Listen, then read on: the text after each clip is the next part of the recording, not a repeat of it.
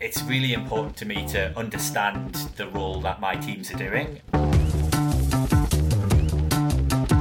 Welcome to Tech Talks, the podcast brought to you by Nash Squared and hosted by myself, David Savage, that's been bringing you the latest thinking from technology leaders for over 8 years. Joining me on today's show, we've got Akish. How are you? Hello, I'm very well, thank you. Very cold. We're in Arctic conditions here in the UK. Mate, don't even joke. I had an engineer out yesterday because my boiler was down for a few hours. And oh my God, was it cold. Yeah, but you do live in a big mansion in the English countryside, the Garden of England. I do not live in a mansion. I do not live in a mansion. And it turns out that the boiler was fine. Well, no, it lost pressure because it's not a combi. Because we've got a water tank. We've got an airing cupboard. Because you've got a massive house. But, anyway. Shut up. Sorry. Do one. Because we've got an airing cupboard. Apparently, you have to bleed. I don't know. I had to top up the air and stuff. But then the engineer gave me a lesson on how my heating works. Showed me how to bleed all the radiators, which I have to admit, at the age of 38, yes, I'm 38 now. I'd never bled a radiator in my life because rented accommodation. Yeah, and then he probably asked you how long you'd been in there, and you went, a few years. 2 years. 2 years. Yeah, exactly, 2 years, and he probably looked at you like, okay then. But anyway. What, have you bled radiators? I have actually. Correct. All right, okay. Yeah. Okay. My dad, I remember my dad used to do it when I was young. Before the summer hit, it used to be part of the winter MOT that he used to do around the house. I mean, all he really did was check the windows and bleed the radiators. And it makes it sound a lot more complicated than it really is. There used to be like one day in September when my parents used to whack up the heating, and like it was that time when like in autumn it was still quite hot. They used to whack up the heating just to make sure everything was working before the colder months. I was like, okay, brilliant. Anyway, yeah. Lunatics. Thinking of the fact that it's cold. Yeah. If you could book a holiday anywhere in the world, where would you go? Southern Hemisphere right now, somewhere where it's hot. Well, all right, okay, yeah. South that's Africa. Still quite... Okay, South that's a bit more Africa. specific. Yeah. There we go. Yeah. Take me cricket. Go watch the one dayers. Yeah, cricket, steak, red wine. Get me there. Shorts, t-shirt, flip flops. Yeah. There. Yeah. England are playing on Friday, so quite well timed. Yeah, they are. Yeah, get me there. South Africa, I think. Argentina. Okay. Again, steak. Yeah. Wine. Sunny right now. Well, you don't drink. I wish anyway, the wine. Yeah. I quite like the idea of going and watching like Boca versus River and going to some like dive bar and there being tango and stuff and it just being good for the culture. Yeah, exactly. The reason why we're asking about holidays or talking about holidays is because today's first guest is Chris Williamson from TUI, which, if you're not familiar with TUI, big integrated travel app or travel company, far more than just an app. So we're going to hand over to the interview with Chris and we'll come back with some comments afterwards. Today, I'm joined by Chris Williamson from TUI. Chris, before I get this wrong, because often with an organisation like TUI, you have CIOs in different departments and different kind of technology leaders for different parts of the business. What is your responsibility within TUI? Hi, David. So I'm a global technology director, which basically means I manage technology for TUI across the TUI global footprint. Specifically, I'm responsible for the mobile apps. So we have 11 different mobile apps operating across the different territories of the globe that TUI operate in, and also the payment systems. So TUI is an organisation that grew through acquisition. So we have different payment systems in different territories. And part of my role is consolidating that into a global payment platform for TUI to make sure that our customers can obviously search and book for their holidays, but also pay for them to get the experience that they're looking for. I see. And how long have you been in that position? So I'm quite a newbie, to be honest. So I'm just approaching my 1 year anniversary. I started on Valentine's Day last year.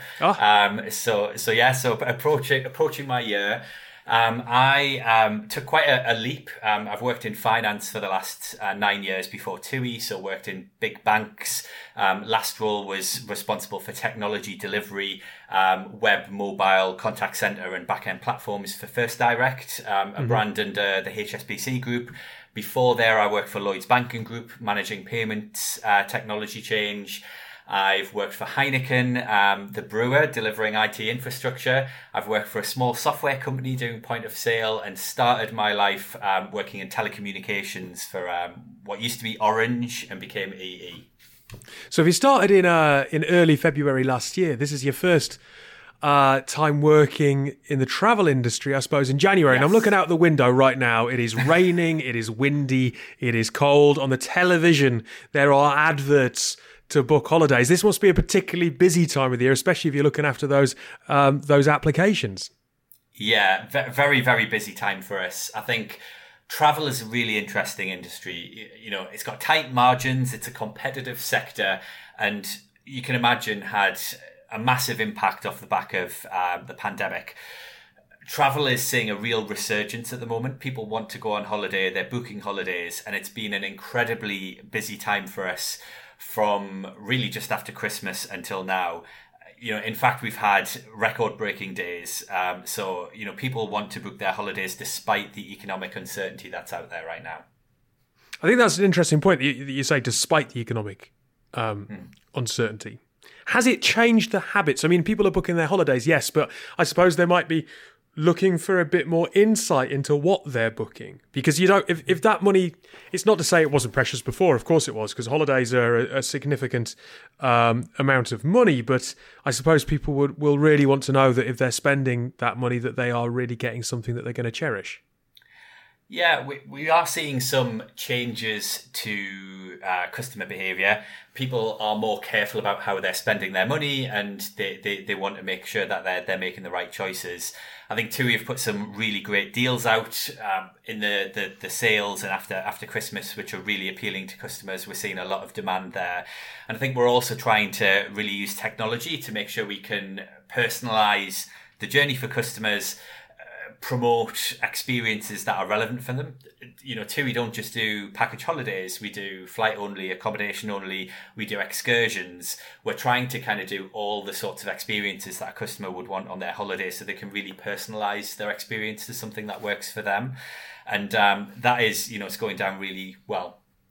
What does that actually look like in the app for a customer? You said, it almost sounds like you can put together a bespoke holiday. I know for a fact that my wife, she fancies herself, I think, as a travel agent. She loves kind of shopping around and getting good deals and going, all right, well, if we get this flight and we do this hotel and whatever else, and kind of comparing different sites. How do you try and bring that to one place for the customers so that they're getting an experience that really is quite innovative and delivers for them? Yeah, so we try to promote a really engaging experience that shows the customer great holiday destinations and really gets them excited about what we have to offer. We've got some great facilities to be able to search for the holiday that is specific to what that customer wants. And we're also going through quite a rapid transformation with our mobile app. So we've got a really exciting few months ahead. We're in the process of redesigning it to give the app a more modern look and feel, and really kind of focusing in on personalizing what we can offer to the customer. So, right now we offer some great things, and it's going to get better over the next few months. How do you keep people engaged, I suppose? Because it feels like it's probably one of those apps that you download, you get it on your phone, and it's maybe on like the third or the fourth page. Maybe your app draws alphabetical, and you log in like, I don't know, once or twice a year, because that's that moment where you're looking for the holiday, and then it's dormant for the rest of the time. So I suppose it might be a challenge to keep your audience engaged with you.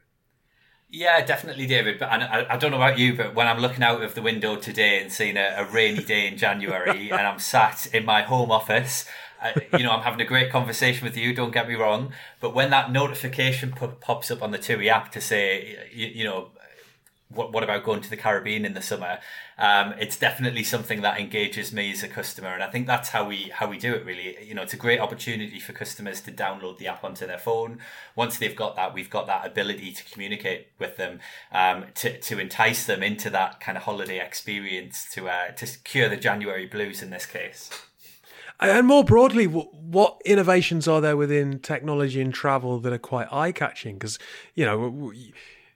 I know over the last year or so, there's been a lot of chat about Meta and the metaverse. I imagine those kind of ideas are some way off. But I do remember having conversations with people around travel and tech and the use of VR, kind of going back 5 or 6 years. But it feels like we're still a little way off that even. What are customers beginning to see in terms of innovations that can really enhance the experience for them? Yeah, certainly those things we are looking at. An organisation like TUI is really unique because, you know, we're one of the biggest travel companies in the world, but TUI don't just offer the ability to find and purchase a holiday digitally. You know, we offer the ability for customers to find and purchase a holiday digitally or physically in a store through a variety of channels, but also TUI own cruise ships, airlines, we own excursions companies, buses, and because we have all of those assets, we've got a really unique opportunity to use technology to have a connected environment. So one of the things that really excites me about travel and technology at the moment is the ability to kind of converge on the digital experience to that physical experience so that a customer can find their perfect holiday through the mobile app, book it and pay for it, get to the airport, you know, the app can tell them where to go, you know, it helps them get on their flight, they're able to find their transfer, and then once they get to the destination, it's then an intelligent tool to be able to tell them about local facilities, about excursions. Now, we're not quite there yet. That's, you know, a bit of insight into where we're looking to go, but there's so much opportunity in travel. And certainly, you know, things like the metaverse, using virtual reality, augmented reality are all things that we're looking at because we want customers to kind of really get immersed and get excited about that potential experience so that they can book something and then go on the actual experience. So that's really exciting. It's also exciting to look at what some of the younger customers like in terms of the tools to find their perfect holiday, because we do see differences from our more traditional customer base to some of the younger customers where, you know, they want to use some of the new social media platforms. They want to see real photos of people going on those experiences and you know, see what people's Instagram photos look like and things like that. So that's quite interesting as well. I mean, immersive is exciting and involving. Yeah. One side of your job that perhaps may not be quite as sexy is the payment app side of things and, the payment system side of things rather, and the internal systems and stitching those together. But nonetheless, underpinning all of that good work that you're doing as a business. I completely disagree. I think payments are sexy, to be honest. But yeah, well, you're in the right job about payments. Yeah, exactly. No, I mean, you know, there's a lot of exciting new payment technology around. You know, things that Apple and Google are rolling out.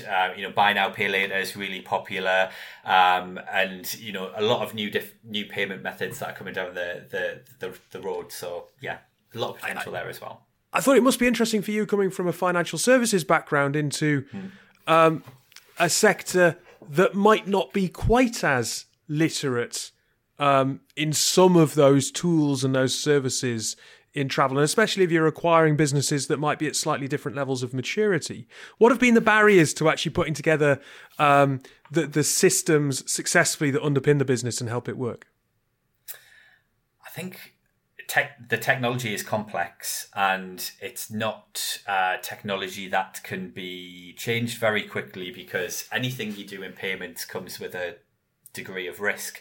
Obviously, the payments capability is the backbone of any business, and if things go wrong, then the business can't operate. So, you know, coming from banking into an organisation like TUI, it's interesting to see the other side, so to speak. And I think, the challenge is just kind of breaking down that complexity to modernize the technology, use, you know, cloud capability instead of some of the older on-premises capability, and really kind of consolidate and almost have one solution that works for different markets. Because if you look at the Nordics and the way people pay in the Nordics, it's very different to the way somebody would pay in Germany or the UK, for example. So, you know, part of my role is to consolidate and get that global platform so we get the benefits of having that single infrastructure, but also making sure that we've got the capability to deliver payment solutions that work for customers in our very different markets. And what would you say to other digital leaders out there who maybe haven't worked in global roles to the extent that you have, and are currently doing at the moment in terms of some best practice ideas to help smooth that transition and get those businesses integrated or those systems integrated as quickly as possible? So I'm a big believer in creating an excellent environment for people, and a big believer in the development experience. I think technology is so competitive now that some of the great developers out there, or other technical people like architects, can choose which sort of organization that they work for, because there's so many jobs out there.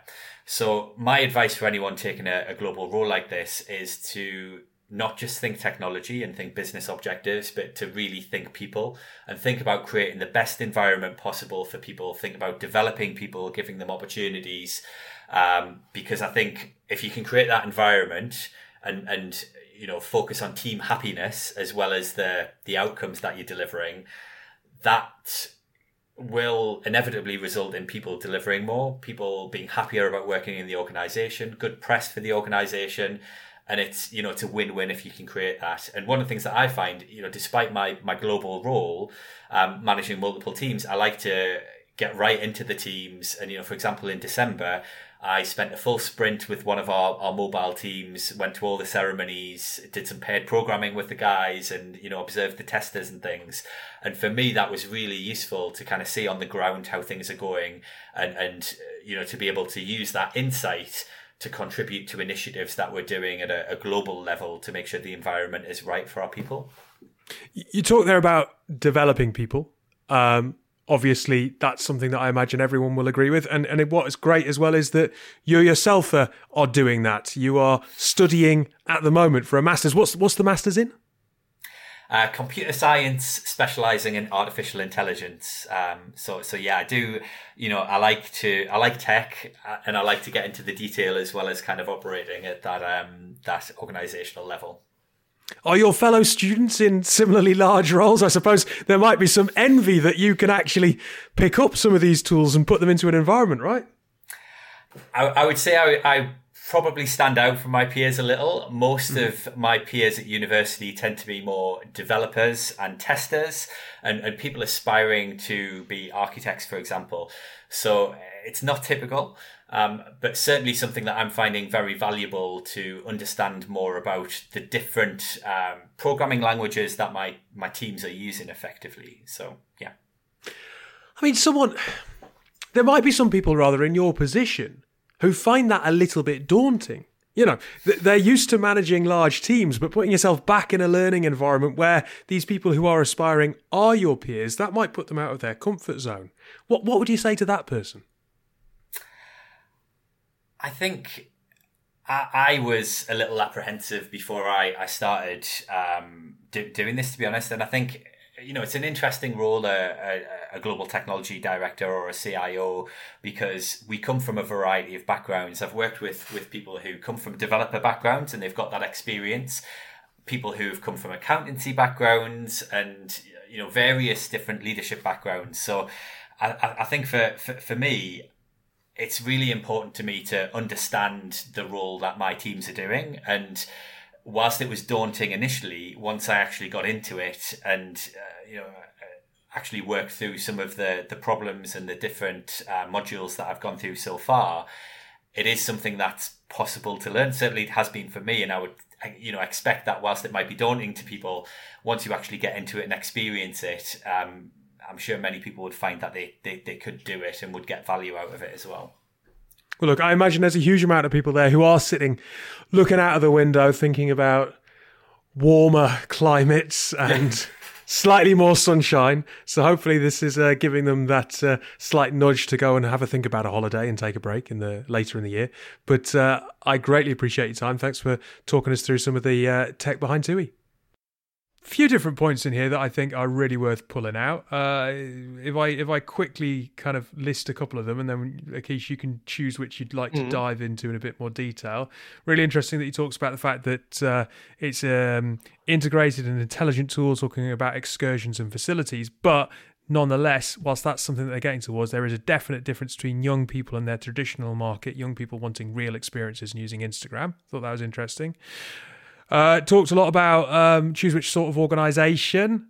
you wish to be, because there's a lot of jobs out there. So it's not just about tech and business objectives, but thinking about people and team happiness. And then the third point that I'd probably point to, a little bit apprehensive about going back into education, but global tech directors, CIOs all have different backgrounds. He thinks it was really important to have an understanding of what his teams are doing. So thought that was really interesting that he's gone back and he's studying again. Of those three, where do you want to focus? Let's start with your first point, really. Younger generation looking for experiences. I still think I'll be considered a younger generation, although day by day. I think so. Yeah. Thank you. But I think that's relevant, right? Because just to point out, if you're not considered younger generation, then I'm truly screwed. So correct, yeah. Well, so definitely for your sanity, we both are. Anyway, so I think more and more, right, we're seeing this whole sort of influencer type, sort of mentality where people are reviewing holidays, reviewing destinations, often on kind of social media, I see, here's my top 5 places to go in Bali, or here's my top 5 places to go when visiting, Dubai, or these sorts of places. And I think a lot of people use that as a basis of a holiday, or, would definitely sort of look at, these sorts of pages to inspire them. I remember back in the day when I was young, used to go on holiday, and there always used to be someone on the plane or someone in the airport that would be reading, those little yellow books that used to get at the W.H. Smith, like top things to do in wherever you're going, the Canary Islands or somewhere, right? Whereas now you've got this app on your phone, and it allows you to see videos, it allows you to see, places, see the sort of clientele and stuff that goes there. And I think more and more for experiences, that's becoming key. And I don't know if you were on social media over the weekend, but I'll mention Dubai, but they had this new resort that opened, and it was the first time Beyonce performed there. Apparently they paid her $24 million to do a performance there on their opening, right? And things like that will only attract people. I mean, it's going to attract a certain type of clientele, a fairly affluent one, maybe someone with quite a lot of disposable income, but nevertheless, that is a type of place where people will then start to view on this app and go, how do I get tickets to Dubai? How do I do, a holiday here, or go to this resort, or whatever?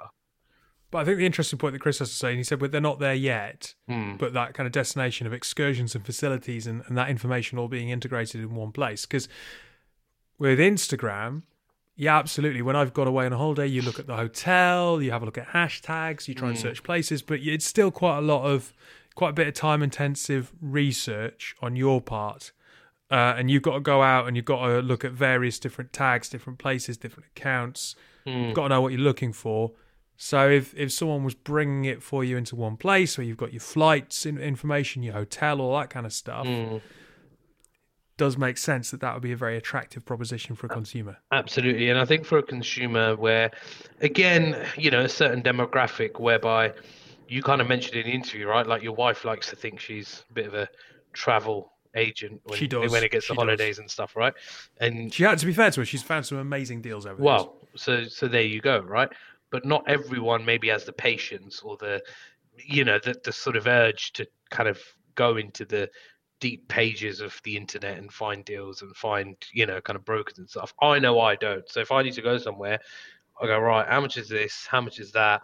Bang, bang. I'll probably only look around 2, maybe 3 places. And I'm probably a good victim of people's marketing, to be honest, because I'm like, oh, that looks nice.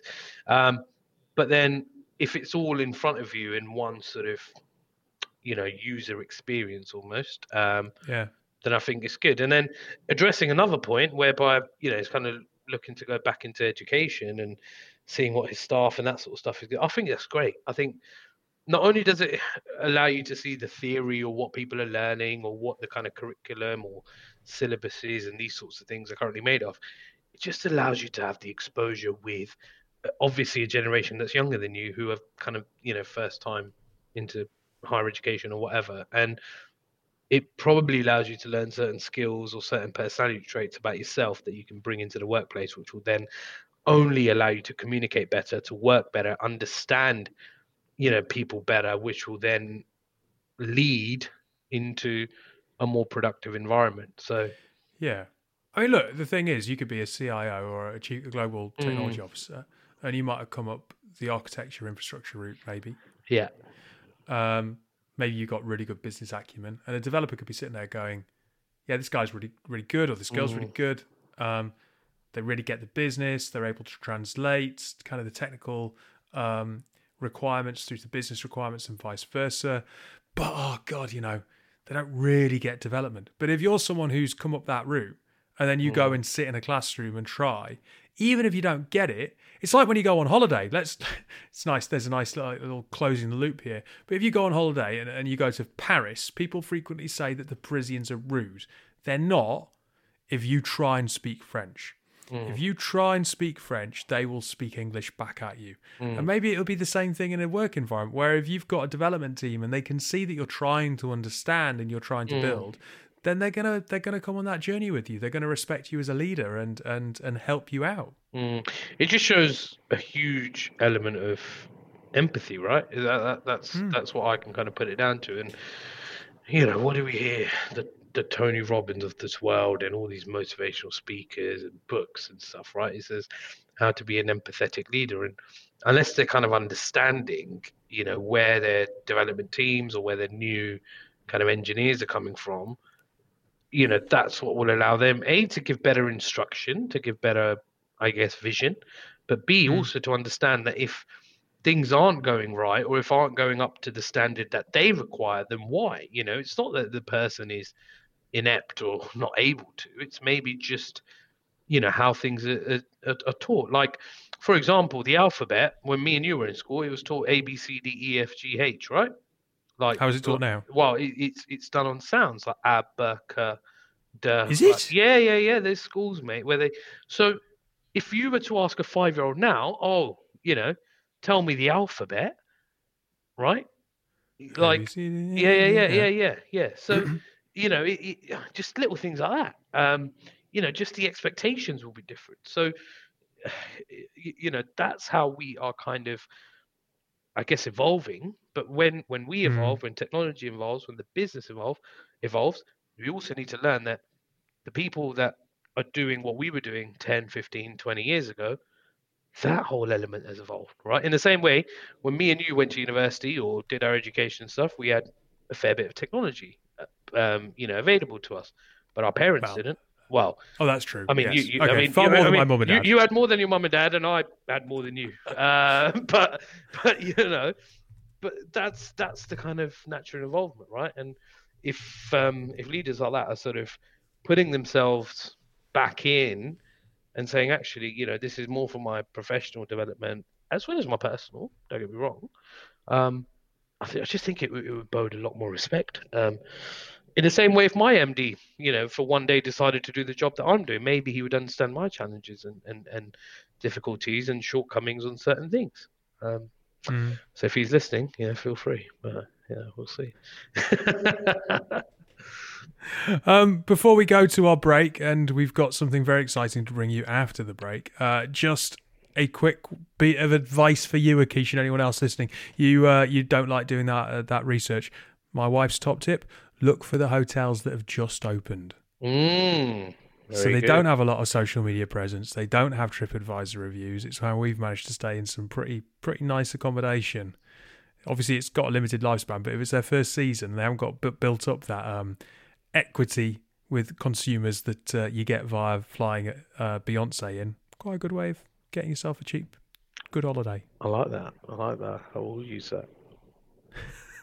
Anyway, I think with that, we should go to our advert break, and we'll be back in a moment with a bit of a call to arms.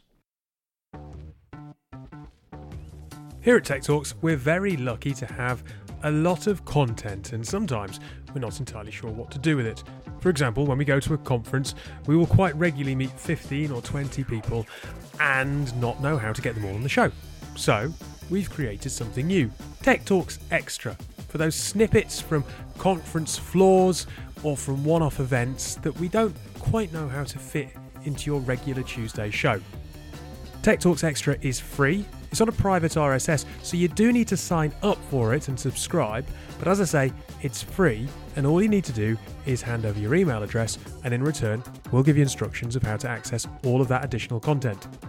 To get instructions and to sign up to the show so you can play it on Apple and Google podcast players, all you need to do is go to www.nashsquared.com/the-tech-talks-extra-sign-up-form. Alternatively, have a look at the link in the show notes.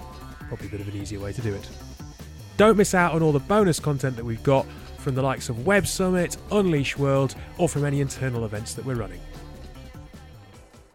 Welcome back to the show. This second half, we're going to bring you an interview with Maria Allen Fernandez.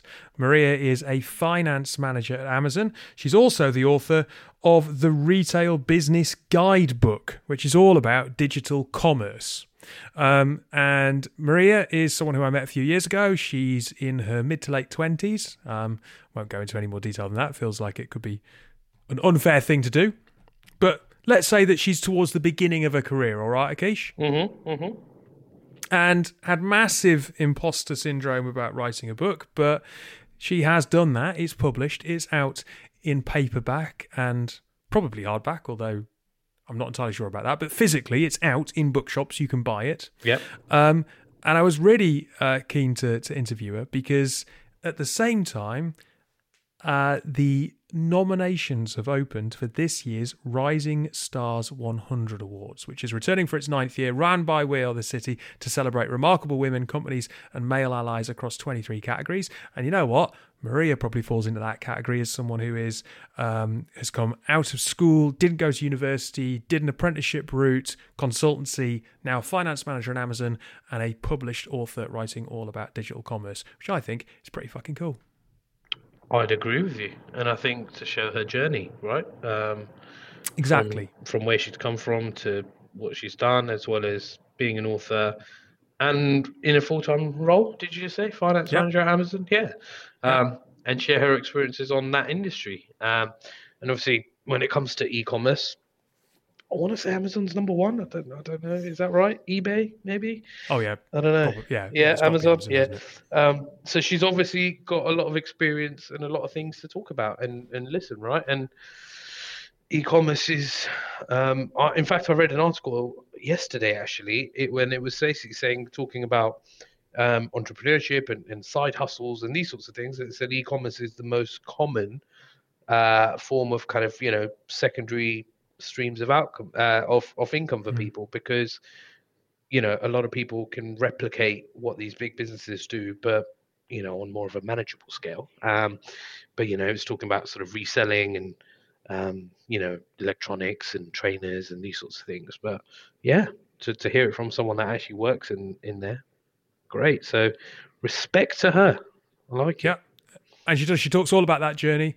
As I said, she went through the apprentice route. So how to kind of get the skills, get the confidence to get into the industry, to succeed, and obviously to have the what's the right word? I suppose the determination to write a book and put your views out there, and be brave in that regard.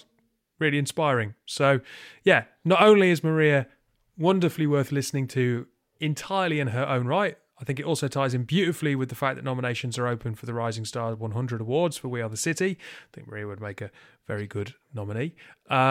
Which, 9th year, I think hundreds and hundreds of rising stars across the industry have now been recognised by We Are the City. So check that out. # Rising Stars 100. That'll find it on LinkedIn and most other platforms, or just go to We Are the City, all one word. Have a look. But yeah, Akish, thank you for your time. Thank you. Enjoy this interview. Today I'm talking to Maria. Thanks for making some time to join me on the podcast. Perfect. Thank you, David. Thanks for having me. How are you today? It's dark now, but it was grey and wet and windy. Kind of just into the new year, and it kind of feels like that slight blues of everyone wanting to get away on holiday. I know. I have already started looking at the January sales, but just something to look forward to in March after the busy period. Absolutely. Look, before we get into anything else, you want to give a bit of context and tell us what you do, where you work, and kind of what your focus is? I currently work at Amazon as a finance manager. I've been there, coming up to 2 years now, so 2 years in April. Can't quite believe how time flies. Before that, I did 8 years in audit, and I went straight in as a school leaver at 18. So I went followed a more unconventional path. It was a very good 8 years, but then I wanted to make that move into industry just to get a bit more knowledge from the other side. And during that time, I've been writing a book, which I published in August of this year. And that book has been focused on the retail industry and just being a kind of 101 on how retail businesses processes work.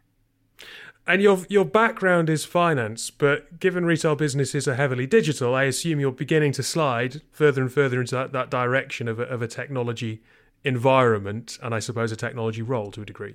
Oh yeah, completely. It's all a blend. So when people say, I guess titles are quite misleading, because when people say they work in finance or they work in accounting, it's quite rare these days just to have one hat on. So you're not just solely an accountant processing entries or reviewing accounting decisions. It is quite blended. So you have to be involved in projects to automate, just try and improve processes. And in my previous role in audit, and I think a lot of the audit firms have been doing this over the last few years, is really trying to digitize the audit process and have people be involved in kind of a hybrid role. So previously at my prior firm in audit, I moved into a role which was just around looking at how we could leverage data analytics, RPA, so robotic process automating. So it was quite an interesting blend of having worked being in the detail of accounting and reviewing like business audits to moving into this role, which was more heavily focused on how we leverage technology.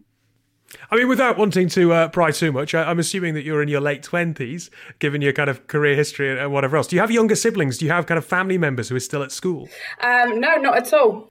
I just wonder, because it's that thing that if you do talk to people who are still at school, do they understand that? Because I suppose teachers, and this is no fault of their own, if they haven't worked in industry, they might not get that blended understanding. They might still think of finance as finance and technology as technology and not quite get where the world of work is going to. And I suppose helping people who are perhaps 15, 16, 17, 18 and making decisions, they might end up making the wrong decisions if they don't really have access to that knowledge.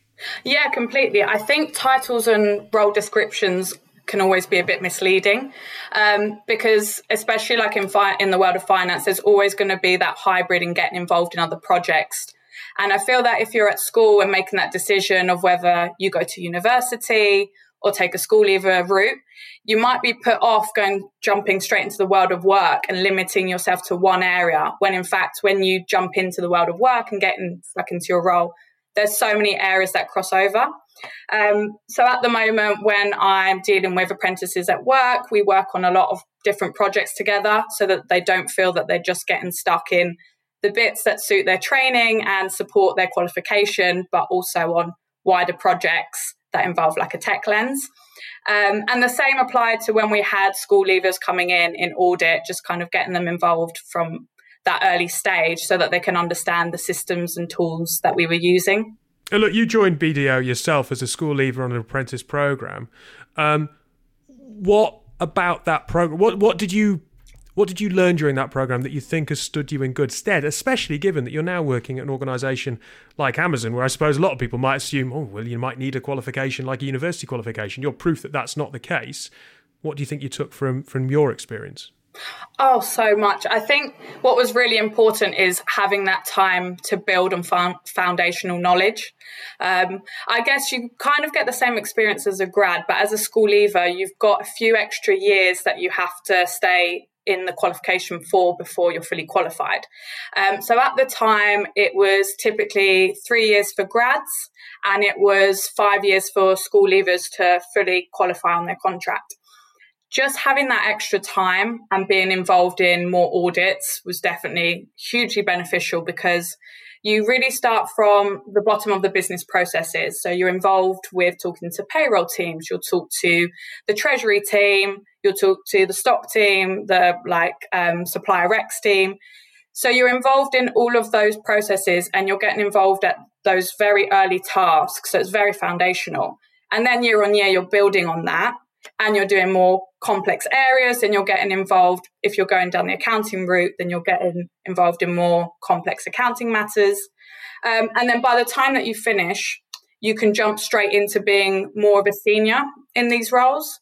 So it means that you can have that jump, and it's quite a nice, swift path to manager if you are spending time in really jumping in, taking on the responsibility, showing senior managers and partners that you want to get involved.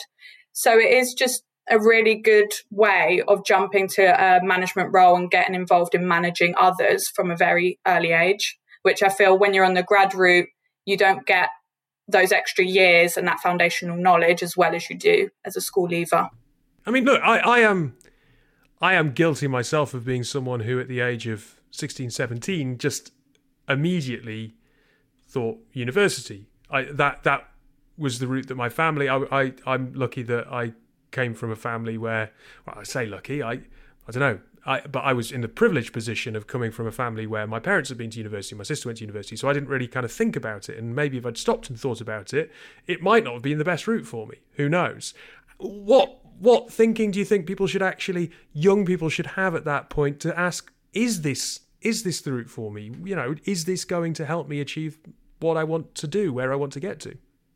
Yeah, I guess it depends, because I feel like some individuals really want that experience. So you're almost going to university for the experience, for the life change, almost to get that independence. But I think for me, what it was is just really thinking about, is the degree that I'm applying for something that I'm just quite interested in, but can't see myself pursuing a career in that path, or like there's no role that really interests me in that area. And so when I was making that decision, I went, well, actually, the area that I want to get stuck in is in business. What qualifications would I need to potentially be a CEO or CFO in the future? And then from there, kind of looked down the ACCA route, went down accounting instead of tax. I know that there was obviously other finance routes available, but those were the ones that interested me the most. And then started researching what firms have school leaver programs, what firms offer these qualifications, and just trying to find somewhere where I'd be able to have like a full-time role and have like a full-time pay, but also be on the path of this qualification. Now, look, we mentioned the fact that you've written a book, which is an amazing accomplishment. The Retail Business Guidebook, Demystifying the Inner Workings of Retail Business. It's available on Amazon Kindle, right? Anywhere else, or is it Amazon Kindle primarily? It's on both, so it's also on paperback as well. How did that start? Where was the genesis of an idea of, I'm going to write a book? I think it all started actually whilst I was still working at BDO and I was still in audit. Not the book itself, but I really wanted to create kind of like a guidebook. And I believe that I did start this at the time when I worked there, because I was preparing to move on to a role. I knew I wanted to move on into industry, but I'd built all of these relationships. And when you kind of feel quite bad, it's the right move for you, but you feel quite bad leaving, and I'd been there for 8 years. So then I started creating a guidebook for all of the information and knowledge that built up over the years, specific to understanding the businesses that we were working with. Because I thought, as we're getting new graduates, new school leavers, people coming in through the ranks, just for them to be able to have like an all-in-one guidebook for where they can get further resources, what is the overview, and just a step-by-step 101 about a retail business. So the guidebook started there, and then lockdown happened and there was all this extra time, and I was just really on this path of, what's something else that I can do? What would be something that would feel really fulfilling and I'd be able to look back on it in the future and say, wow, I did this. So then I started writing the book, but it took so much longer than I thought.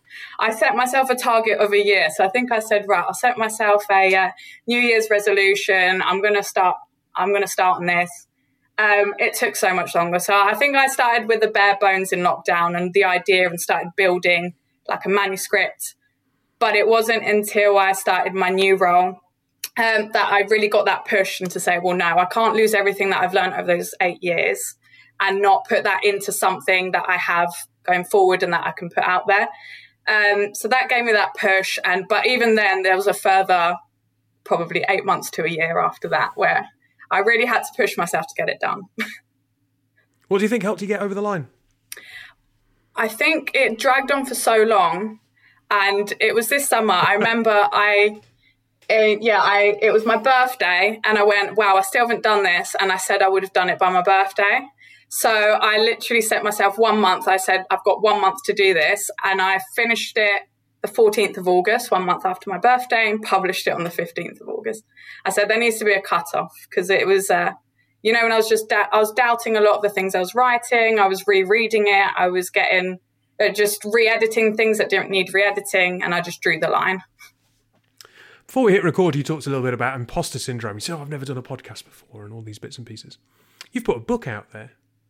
I think it's very difficult to, that to me would be, well, that's imposter syndrome. Like, I would find that very kind of, you put something out into the world and you hope that reaction to it is positive.